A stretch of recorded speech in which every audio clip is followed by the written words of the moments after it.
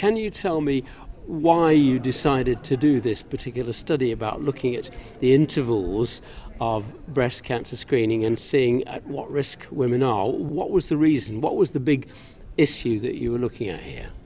Interval breast cancers and those interval breast cancer in those who participated in the screening. We try to find those high-risk group where they have higher risk of interval cancer. And in my research, we look at those women with breast symptoms and analyzed whether they have higher risk of interval breast cancer. Can you tell me what you did in your study? You looked at a lot of women, didn't you? Tell me what you did. We selected those women who reported breast symptoms for the first time after the screening invitation.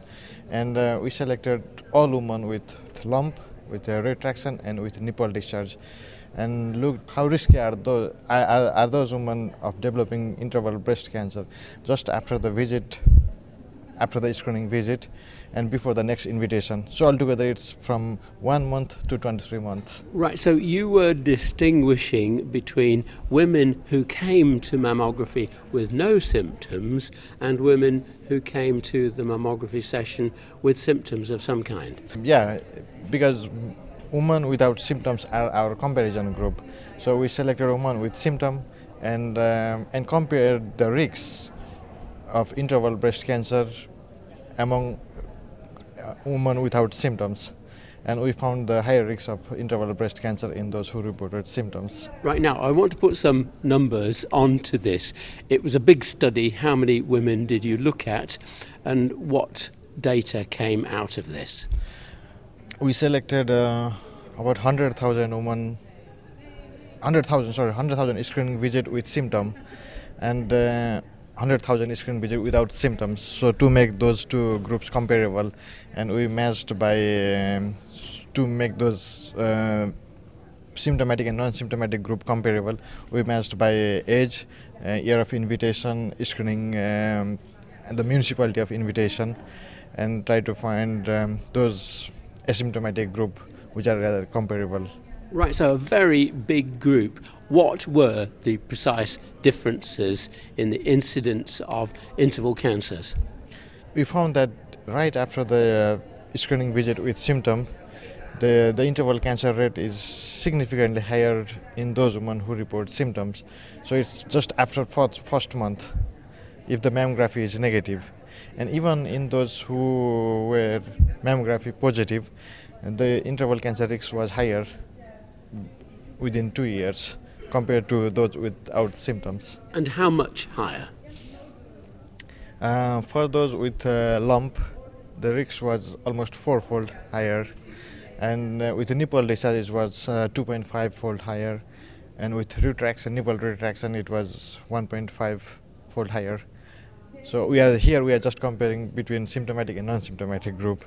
So non-symptomatic group are more or less similar with the general population because symptoms are rare. So the non-symptomatic group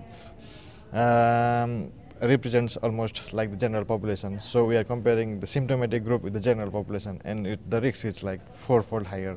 Right, so you had, for instance, in the most extreme case, 4-fold higher women with a lump. Yeah. But the absolute risk level was still quite low, wasn't it? Yeah, because cancer is rare, and having breast symptoms is even more rare. So, but still, if we just focus on those 23 months, I mean the duration between that screening interval. Yeah, and the cumulative incidence of breast cancer, it was almost like 75 per 10,000 visits, and if you compare with 20 per 10,000 visits in those without symptom. So still, for those high-risk group, I think it's still high. Right, so you're talking about 60 women or so who developed cancer who wouldn't have been predicted. They're at a much higher risk. Yeah. So we are here comparing 20 per 10,000 visits with almost 75 in case of lump, almost 75 per 10,000 visits.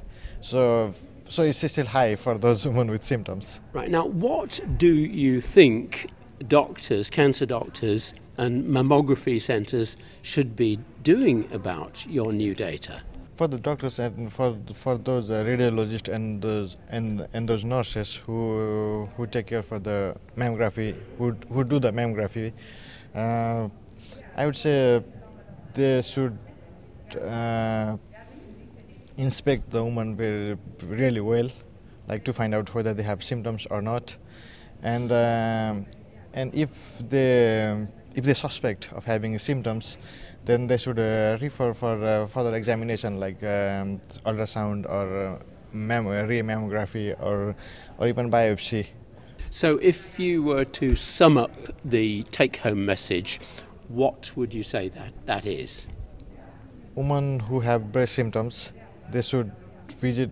They should not miss the mammography screening invitation. So they should visit the screening clinic or hospital for the regular mammography visit and report the symptoms. And from the doctors or from the radiologist point of view, if the woman have symptoms, then they should have clear examination and the further assessment, like for clinical diagnosis, clinical investigation, even though the mammography finding was negative. And another strategy is to monitor those women with symptoms, especially with those with lump, more closely, so that